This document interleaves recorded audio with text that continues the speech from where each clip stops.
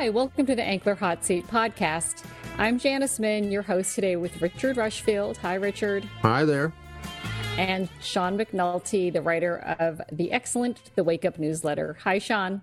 Hey, Janice. Hi. Please remember to like and follow us where you listen to your favorite podcasts, and please subscribe to The Ankler at theankler.com. The New York Times calls it a hit Hollywood newsletter.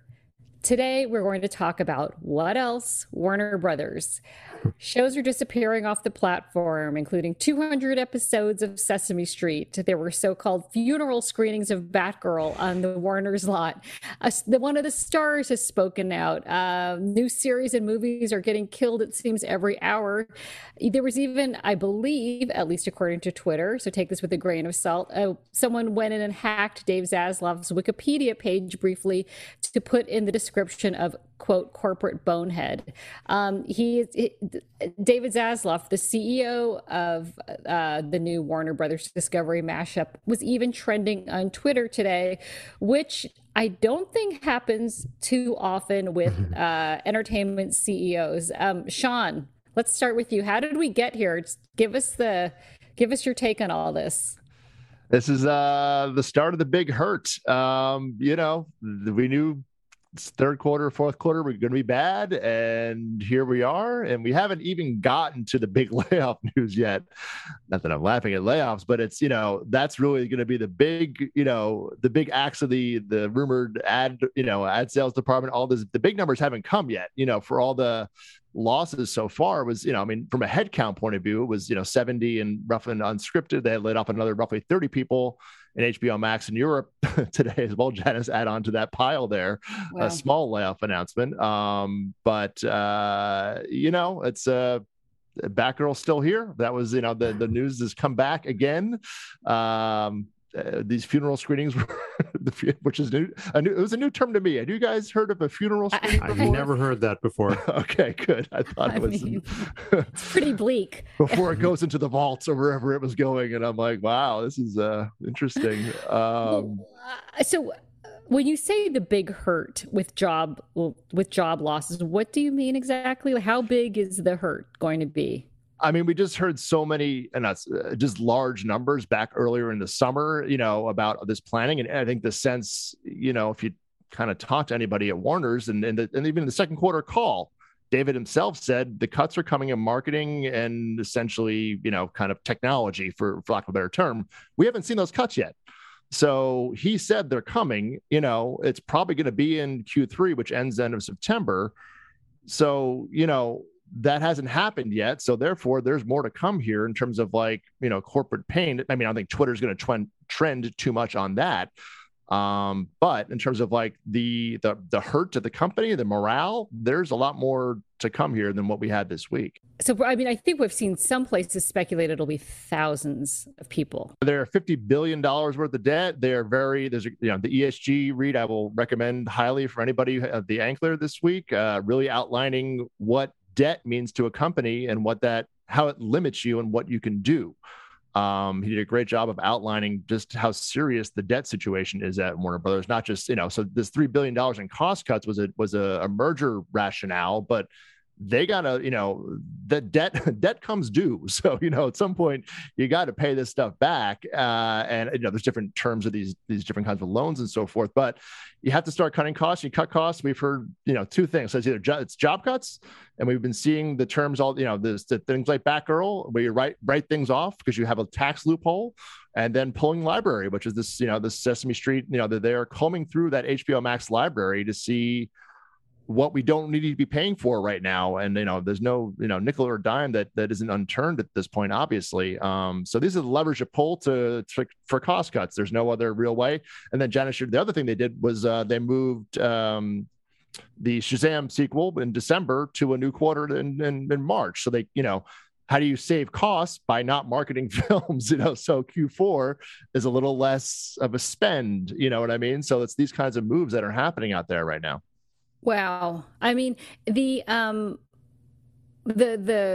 response in town, I mean, I feel like it's probably it's real, but I think in some ways, Richard, do you think it's like he has become the vessel carrying all of the woes of Hollywood at the moment? Yeah. I mean, Hollywood is the cheapest date in the world, because anyone who comes into town and just says, "Oh, talent first. We want to reward talent and celebrate talent. And look, here I'm buying Robert Evans' house to show how much I care about old Hollywood." People are like, "Oh, our savior, he's here. He said he loves talent." But he underneath giving the lip service to that and talking on the phone to Brian Lord and talking to all these other people, he told us who he was. He was a guy who ran this company that makes very not big budget productions, and he was coming in with $50 billion of debt that he was very clear, I will pay this off, and I have to meet my cost cutting topics. And this was exact. And he said, "I'm going to put these services together somehow." He laid all this out. It was just everybody didn't want to hear that. And at the moment he was saying that, everybody's busy beating up on Bob Chapek, so we didn't need a villain at that moment. So he could be the good guy to contrast to mean old Chapek. And I really think it turned on. You can cut as many marketing people as you want, and you can send the whole accounting department home on Christmas Day, and it will get a paragraph on page 7. But if you touch a superhero movie, like you have tampered with the gods there, and I think the wrath from that is eternal. But which is not to say the fact that he took a tentpole movie and killed it is so unprecedented, and it's just so. I mean, that just hasn't. I mean, he didn't send it to streaming. He didn't find a way. He could have released it on 100 screens and dumped it, but he said, "No, we're going to kill it, and we're going to take this giant movie and take a tax write-off on it and use it for a tax write-off." Is so like contrary to everything about the bit. Like if this company can't guarantee that like they're going to release a superhero movie, what can they do? So I think I think that will go down as a bigger mess to clean up than the launch of Operation Popcorn in the end. And remind people what Operation Popcorn was. Operation Popcorn was under AT&T, when AT&T owned Warner's a few months ago. They introduced the plan to send, basically to break the window, to break the 90-day theatrical window, and send things straight to streaming, and there were other parts of that. But they did the unforgivable thing. They instituted this plan and they announced it to the world by press release. And didn't tell all the stars and Jason Kylar took the fall for all of that. Yes. Yep. And they it was just in the water after that you can't trust these people as talent. Yeah, we also, I mean, I know the funeral screenings are happening of Batgirl, but not a lot of people have seen this film. I'm just running a contrarian narrative here. What if the movie's not good? And then he releases Batgirl, and everybody's like, "What's DC doing? DC's in a tailspin. They're doing $80 million movies. They should be doing $150." There's I don't know. There's an alternate narrative out there that if this movie if it is that tweener of a film that isn't checking that $150 million Thor box, and it's not saving anybody money here, and who knows? Maybe it's a great movie. I really don't know, but there is, no one knows. So there is a little bit of this like. Maybe it's a tough situation not to win. Not that Richard's point, you can kind of put it out, and just let it be. It's just a misfire. You don't spend the $60 million to market it. You just kind of let it go, and it is what it is, and take the cost. But Janice, back to your thing about the money, they're not that company right now. They really can't. This $90 million, like every dollar kind of counts. And David's background is running a cost-effective business, and this is clearly an indication that, as Richard said, came in the door, Mr. Talent Friendly, X, Y, and Z. We brought in Mike DeLuca, Pam Abdi. We're making more, restoring Warner Brothers from Project Operation Popcorn. And now the reality of business is setting in. This is the big hurt of Q3 and Q4. And then we'll see where, the big merge of the services happens next summer, which will be the next source of outrage after whatever happens for this 2 quarters.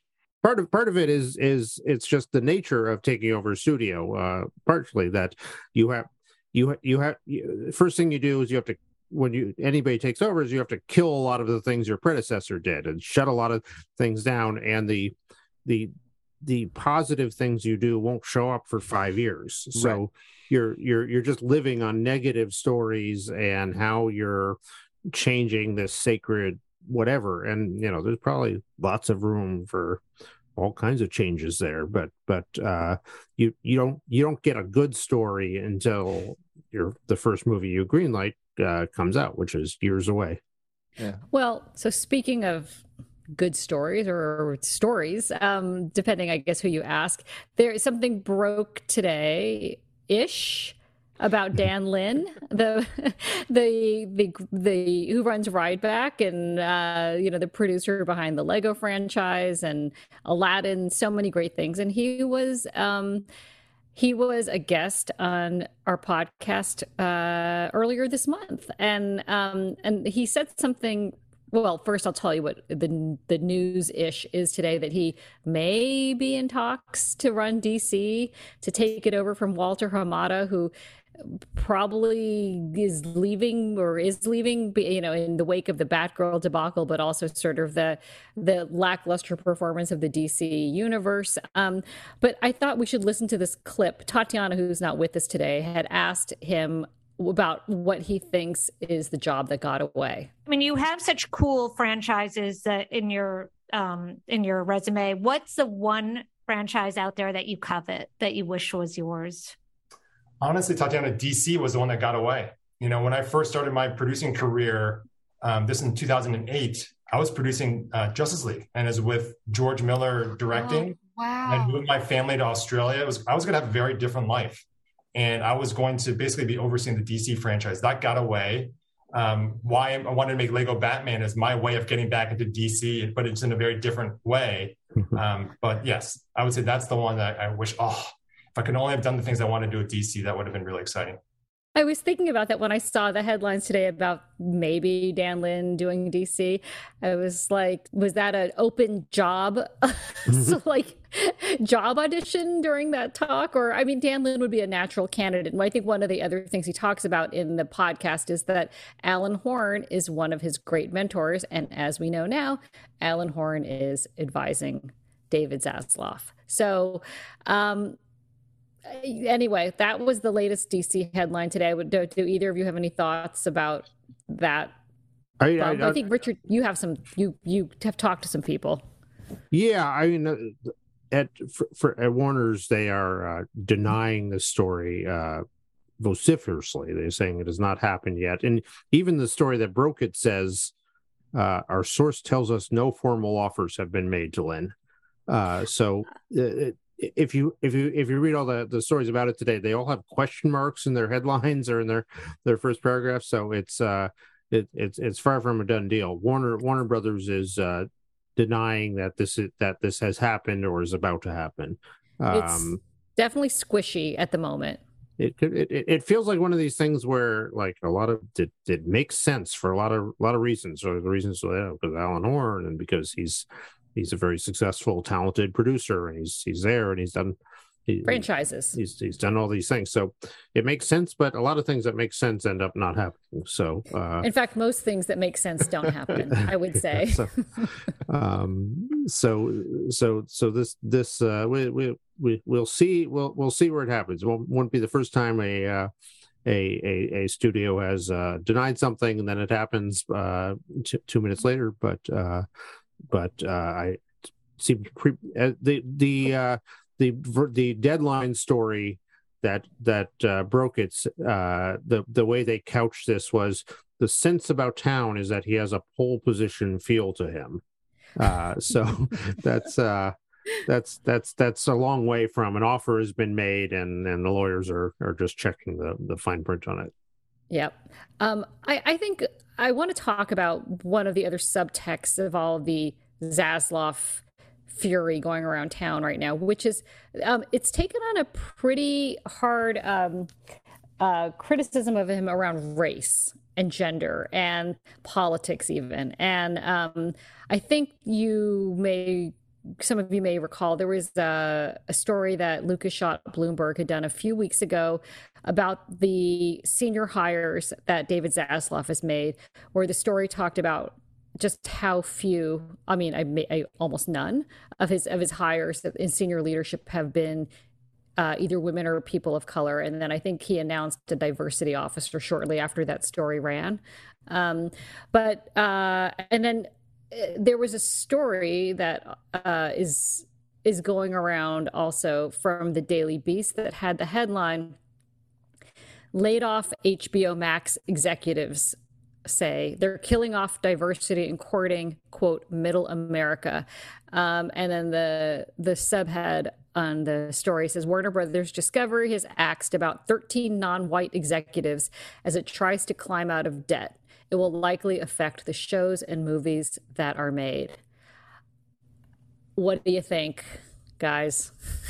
I think to come and take over a company today and not be thinking about the big hires you make and having some diversity in there is crazy. That's has not enough been said about that in the last few years that you could just that you just not say that's something that has to happen in your first set of moves there. Beyond that, with the cancellations there, a lot of what studios were doing and what the networks were doing in the last few years was getting a lot more diverse, because as they were making more shows, they were pushing out to different niches and different demographics, and they were making shows for it. So as they sort of scale back and bring that in, they have to be aware that they're not doing what this Daily Beast story said, that they're not just scaling back to the white middle America aging audience. And that has been the Discovery audience, right? Is that yeah, there's a reason people identify David Zaslav with that audience. That's very much who Discovery was reaching. Well, I think there was a leaked graphic that the Daily Beast had from a slide that described the HBO Max audience as diverse groups, single people, hybrid car drivers, and they use social media. Discovery Plus people. Mm-hmm. So Discovery can barely turn on their TVs. What is that? Exactly. So Discovery Plus people, right? They get their rabbit ear antenna. Right. Yeah. Exactly. Just not cable. What is that? Yeah. But Discovery Plus, white, married, drive an SUV, no social media, might have grandkids. It's if this is accurate, and I have no reason to believe it's not, as a graphic, like, it really reveals the cultural clash that's going on here. And I think that maybe we've talked about it on this podcast before, but Discovery was this very unsexy company on the East Coast, and a lot of it in Maryland, right? For a long, maybe still Silver Spring, and and like nobody, like the media that blue check Twitter media, and they just didn't cover Discovery or really care about it. And I think that this is probably a rude awakening into the media and political belief system of Hollywood, and the microscope that you're put under for these kinds of decisions. Yeah, look, AT&T wasn't great at this either. They famously came out on stage with, a bunch of white men when they first did the big announcement. And everybody's, like, there's this picture isn't great. So that kind of came and went. So it's not like the company he got was that diverse, in a sense to begin with. But I will say, from a diversity point of view, yeah, I think there's a thing here. But you look at HBO and HBO Max Entertainment, Casey Bloys is a married gay man, and there are women. Sarah Aubrey, Francesca Orsi, Amy Gravitt. The top leaders are all women in HBO and HBO Max programming. They're all white, I believe. But that, so but it's not like there's a bunch of white, this diversity issue conversely, implies that it's all white men. And it's like, well, no, there's some but they do have people of color. Yeah, that's a big issue. But name me another, what studio is doing great at it. I don't, are they a little worse? Yeah. Did they make some moves to go in the wrong direction? And does David maybe have a blind spot to this? To your point, Janice, it's not what he came from, for sure. 110%. Right. So he's got to maybe make a bigger effort to course correct that. And maybe we're not seeing any moves, that give any assurance that he's gotten that message and is taking active steps, to change that. So that may be, a valid point. But to say it's all a bunch of white men, I think is a little unfair, if that's what the inherent argument is. But to say that there's a people of color issue at Warner Brothers leading management. I mean, look, Channing Dungey is the head of Warner Brothers. There is some. It's not like but it's just maybe not. These are also people who, just left their job and are looking to say some, right. Who knows what it is? It's, these are people just were fired by HBO Max, and they're, who knows what so there's a bit of that too, but definitely an image problem. Yes. From a, you need to address this more. Yes. He needs to do more here for 110%. Yeah. So Richard, if you're in at the agencies right now and you're advising your clients, like, where to take their projects right now, what are you telling your clients, do you think? It's really a situation where it's very up in the air. I mean, you've at the moment, it's like Apple is the destination for the prestige shows for whatever reason. It seemed like this is the place where your show can get attention, right or wrong, but but the rest of the rest of the world, I mean, it's all up in the air. What is Netflix going to look like 3 years from now? What is HBO going to look like 3 years from now? Well, is Peacock going to exist? Is Paramount Plus going to be a thing?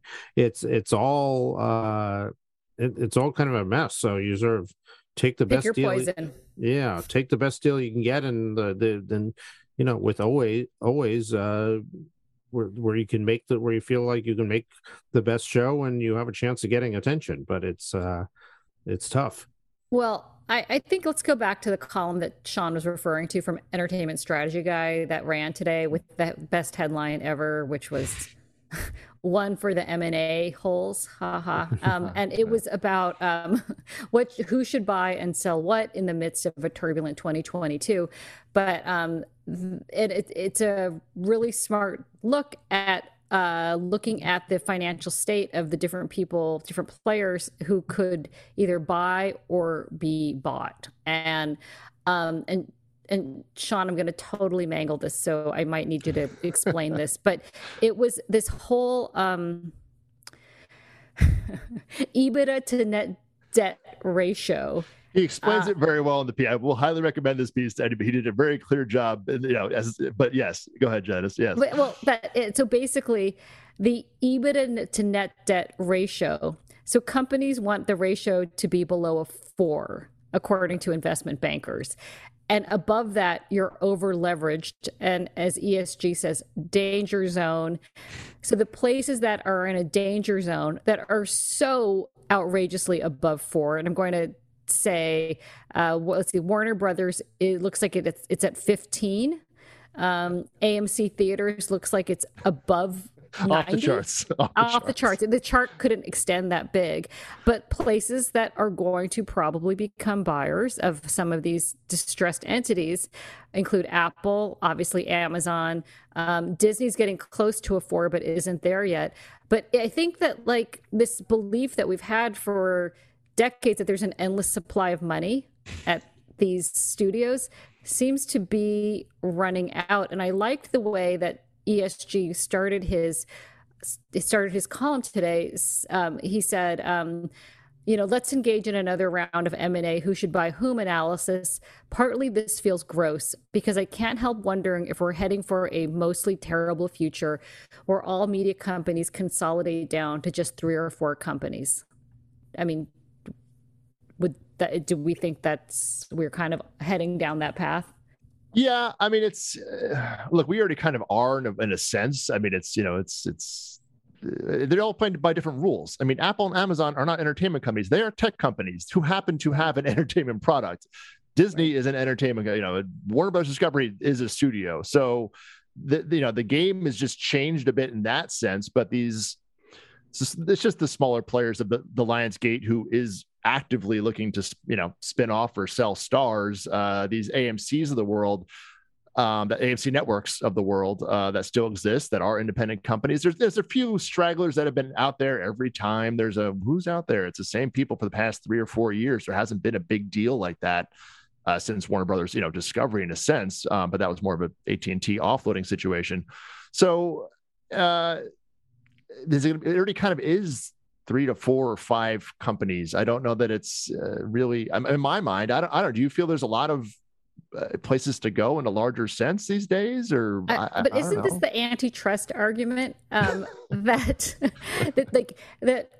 these mergers don't get approval theoretically, even though they all seem to get approval, because you end up exactly in this situation, right, where creative talent can't get their projects done or even put on screen because they have no options, right? But they got 6, whatever it might be. It's not like there's 2. It's not a Verizon and AT&T and then T-Mobile is three choices for a phone plan. That's antitrust. A studio, that's why MGM was able to be bought by Amazon, because they looked at it and said, you don't have a movie studio, I don't see a problem here. If this were Risk, then what would happen right now would be Apple and Amazon would buy everything and they'd split the world between them. Right. But they can afford to. Yeah. It's getting there. And all entertainment would be owned by them. But problem is, neither of those companies seems to show any interest or inclination in doing anything like that. So they refuse to come to the risk board there. So absent that, I still think that eventually the Warner's Discovery Comcast merger is a the thing is, back to that chart, those are 2 of the biggest leverage companies out there. People forget how much money Comcast paid for Sky. They have a lot of money. That was 30. I don't know what it was multi tens of billions of dollars. Nobody talks about Sky in Hollywood, obviously. Per se, but it's a big business they bought that is fine, but not like it was a blockbuster deal that changed their business. Quite frankly, they paid a lot of money because they missed out on the Disney Fox deal, and then they wanted to make a deal, and they're like, "Well, what's up? What's left?" It became a weird competitive pissing match. I'm going to buy something, and they bought Sky. Take that. A little bit. So they have a lot of leverage, and they're a cable company. A lot of capital expenditure in the cable business, so they have a lot of leverage out there. So, well, I want to run down and get your reactions to ESG makes an M&A recommendation for every entertainment company, and some of these were really surprising to me. So he thinks Netflix, his M&A pitch is that Netflix should buy, and I cannot ever say this with a straight face, DAZN, DAZN, DAZN. That is the proper reaction, Janice. Don't worry about that. You are in the right there. So DAZN is a sports streaming service, which maybe problematically isn't the main investor Len Blavatnik, who who claims not to be an oligarch anymore, I believe. But any thoughts on that one? I think the zone would be great with. I guarantee Richard Rushfield has never watched DAZN. ESG story was literally the first I had ever heard of the Zone, the Zone. The Zone. Okay. Most people in the U.S. have not known. Is it more of an international sports streaming service? But it's not had a great run. They were a boxing service that wasn't working out. They bought some soccer rights recently. That kind of deal went south in Italy. They're not in a great and shape. It's run by John Skipper, formerly of ESPN. Former of ESPN, exactly. It feels like Netflix has had different chances over the years to get into various live events things, and has never come near to going in that direction. That there's for some reason ESG makes this point that they did bid on cricket. So the Indian Premier. They weren't one of the main. They may have been a very low bid. They were not a major player in the cricket. They accidentally scratched their nose and people thought they were raising their hand at the auction. Okay. Is that a yes? Oh, okay, great. All right, the next one's interesting. Disney should buy Entertainment One. It says ESG. I think. Look, the brands are there. They have family friendly. They own Peppa Pig and not my demo, Jenna. So I'm sorry about what the things are. But there was a Lucas Shaw again, our esteemed colleague at Bloomberg, wrote a piece that Hasbro bought E1. Then the leadership changed, and they may not want to be in that business. They have the new Dungeons and Dragons movie coming out through Paramount next year. But otherwise, there's a lot of family properties, and it sounds like the new Hasbro leadership isn't crazy about being in the general entertainment business, and maybe wanting to discard some elements. Wow. So Disney might be a CEO changes. Yes, top level. Yeah, big level changes. Yeah. Okay. Yeah. All right. So that would make it likely home to family friendly. Disney, sure, if they were going to sell. Peppa Pig is adorable. It was very merchandised, which would seem you could see it in the Disney. Okay, ready for Disney. When my children aged past the Peppa demographic, there were some celebrations in the house. Oh, I thought you were going to say something touching, Richard, like you kept watching or hung on to your Peppa doll. I wasn't long for the Thomas period. Oh, wow. The tank. Okay. Wow. Okay. Let's run through just a few more of these. Okay. Well, one interesting one back to Zaslav, since that's sort of the main topic here. He says Warner Brothers Discovery should sell maybe Looney Tunes. It says it looks like, and he's talking about how it seems like they're getting out of the kids streaming wars anyway. That must be hugely valuable. I mean, they may not be exploiting that or using it to the maximum, but that is like 100-year IP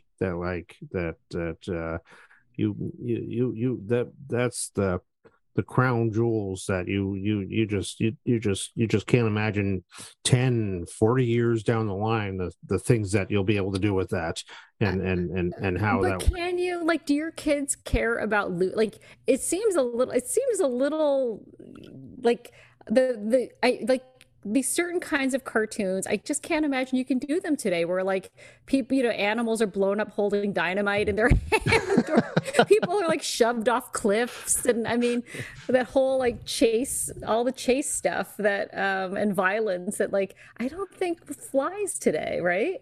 I don't know about today, but who knows where you'll be 10 years from now. I mean, Bugs Bunny is kind of Tiffany level. But you know what? I immediately think, because I am in media for too long, I immediately think of Bugs Bunny and drag and this sort of.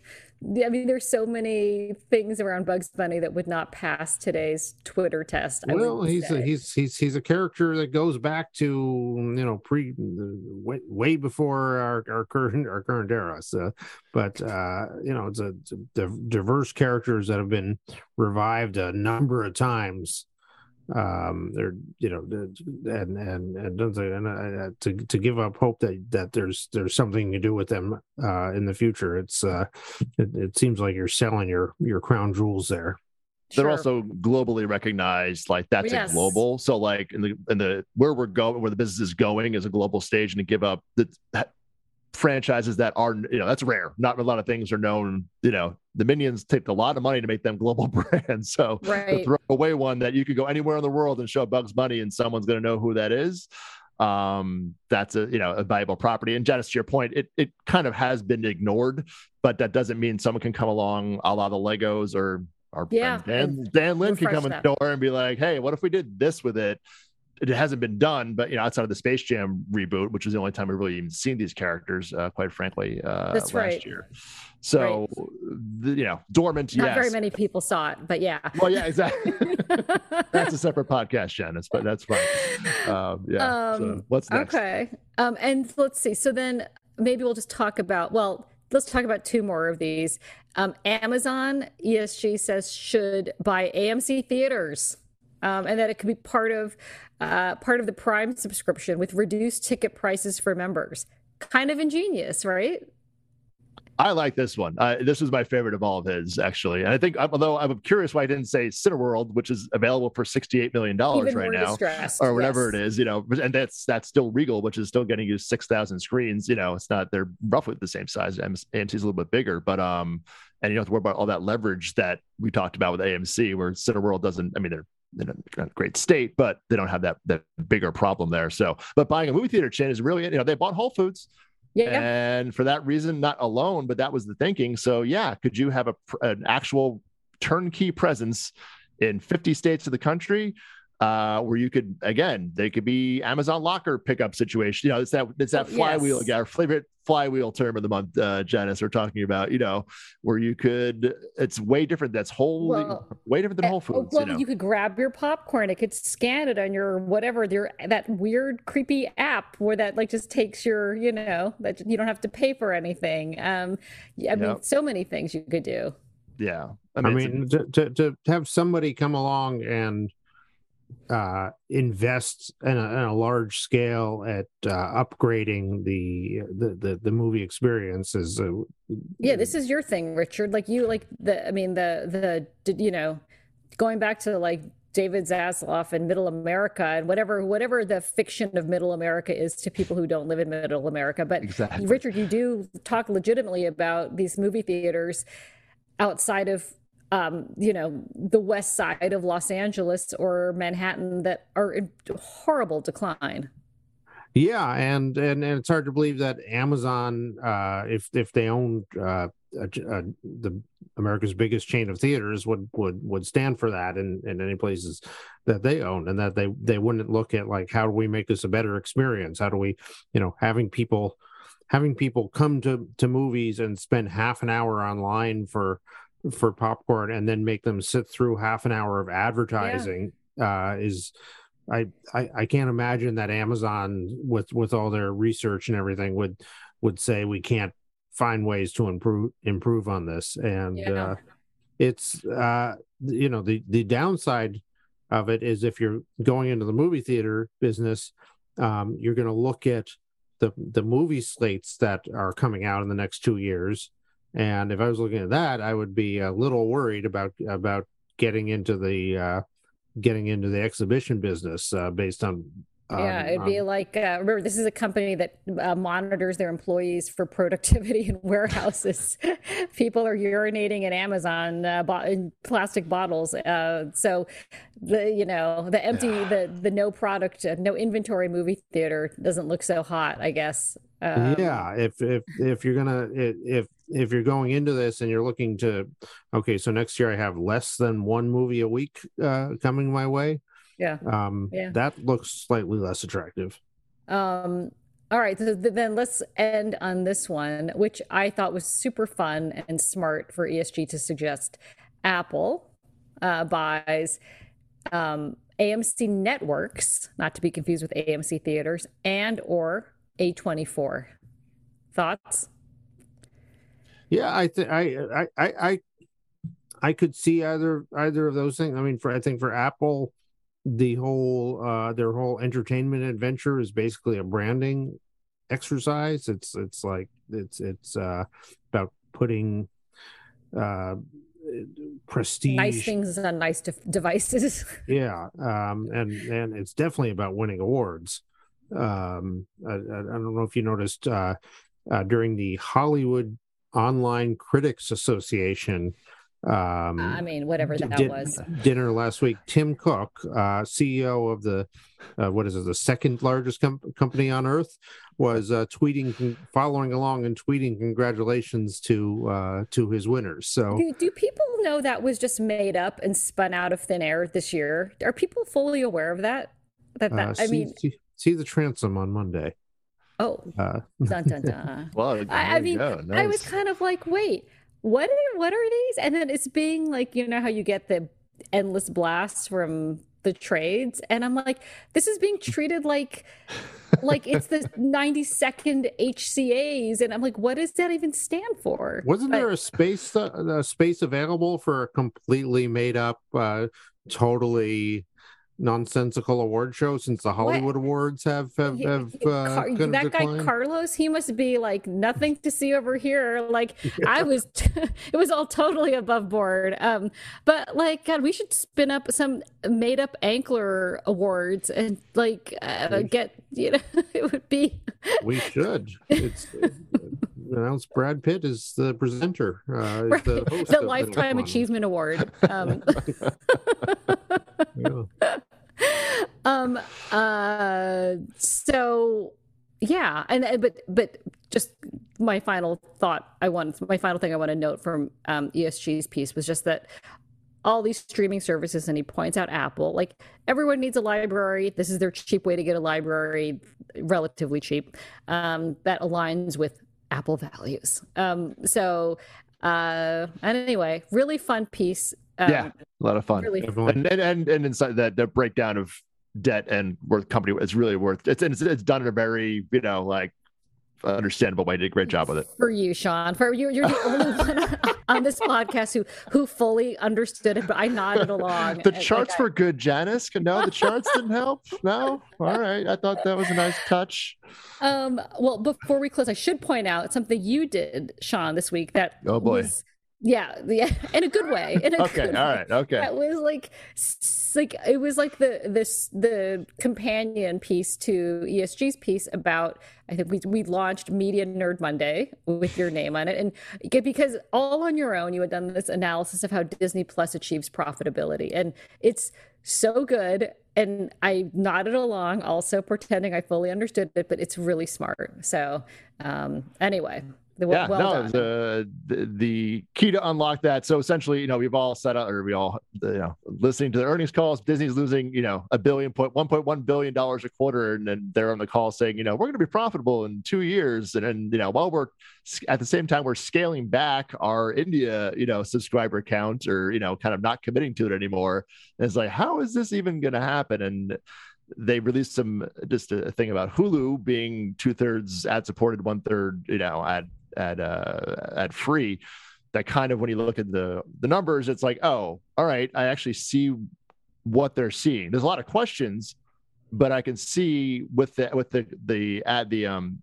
price raise, which is big, coming up. You know, there's a big price raises, which we don't know what the churn is going to happen with that. So that's a big question mark. But with those price raises raising income, and then the ad supported tier launching not only in the US, but then also internationally later next year, it's going to bring in a lot of revenue, you know, to kind of change this tide, or it could, you know, in theory could bring a lot of revenue. So it was really well broken down, but yeah. I want to give one more nod to a piece that was done this week, which is kind of the summation of everything we've talked about, which is Richard did a column about basically we're in the too much stuff era, which if you saw it, had a picture of an Oreo package with, I did not know there was a brand of Oreos called, was it called Much Stuff with one F or something? And it's the extra stuffed Oreo, which is analogous to the current content marketplace and so Richard talked about how this is basically, you know, eroding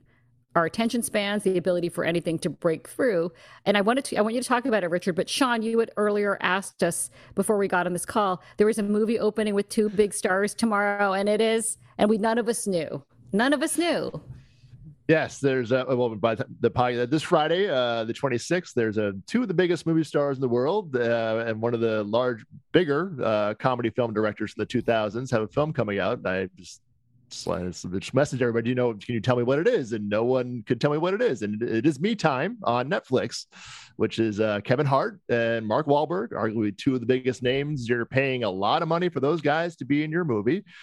And I'm like, have you seen anything on it? And, Never heard of it. And it's like that there's no TV campaign. And, I'm going to write a little bit more about this, but it's just inspired this, as much as big movies make movie stars, marketing campaigns, multi-million-dollar marketing campaigns make and keep movie stars. And when you lose that marketing campaign, the movie will probably do well, in terms of a metric. It's like it's successful for Netflix, but is it successful for Mark Wahlberg? A good point. Question. And as and when you do, and this is Kevin's second movie with Netflix this summer. What was the other one, Janice? Oh, wow. Richard? Yeah, I can't tell you. The Man from Toronto with our friend Woody Harrelson came out. It was a former Sony pick that came out in June. Right, that was the one they very well on the service. But if I ask you what were the great movies this summer, you didn't even know it right now. So marketing matters. And by the way, if you asked me a great movie from the summer, I would say Top Gun. Right, or Minions, or Thor, the ones you saw. I still see Minions in Liberty Mutual in a commercial. They're still out there, because the marketing is still out there. And when you don't have this presence, it's just the collective consciousness of what, oh my God, that's important. And when you don't see that around you all the time, it has a cumulative effect. So, it's just something that's not talked about much, but the movie works for Netflix. It's not, I think we're going to be talking about that more. I know Richard cares a lot about this, but Richard, are our brains broken at this point? Yeah, I love playing right now what Richard, you're talking about. Using my own brain as an example, definitely. You look at our entire cult. Just look at our conversation about politics. Is there any way to describe this as a country that's even able to have a coherent conversation or follow a train of thought for more than a tenth of a news cycle anymore? No. We are so deluged by stuff every second. It's that nothing can seem important anymore. Before we wrap up, and I think we'll probably come back on a podcast to talk about this topic, because Richard and I have talked about wanting to cover marketing more in this industry. But okay, prediction from both of you: in 3 months, will we still be talking about David Zaslav? Will he be the executive in the proverbial hot seat? It's Jeff Shell. If I were him, I would just never leave my house, never say a word in public. Right, because it should be his turn after Ted and Robin here. So I would. He does a good job at keeping his very low profile, real low.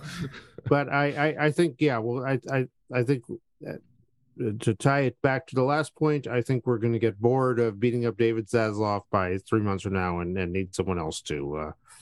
Someone else will have offended the gods, and we'll need to move on to them. Yeah, Sean. Well, so the 3 months we'll have, Black Adam will just have come out in theaters. So Warner Brothers will have hopefully a very successful narrative to say about the movies, and we'll see how Don't Worry, Darling does.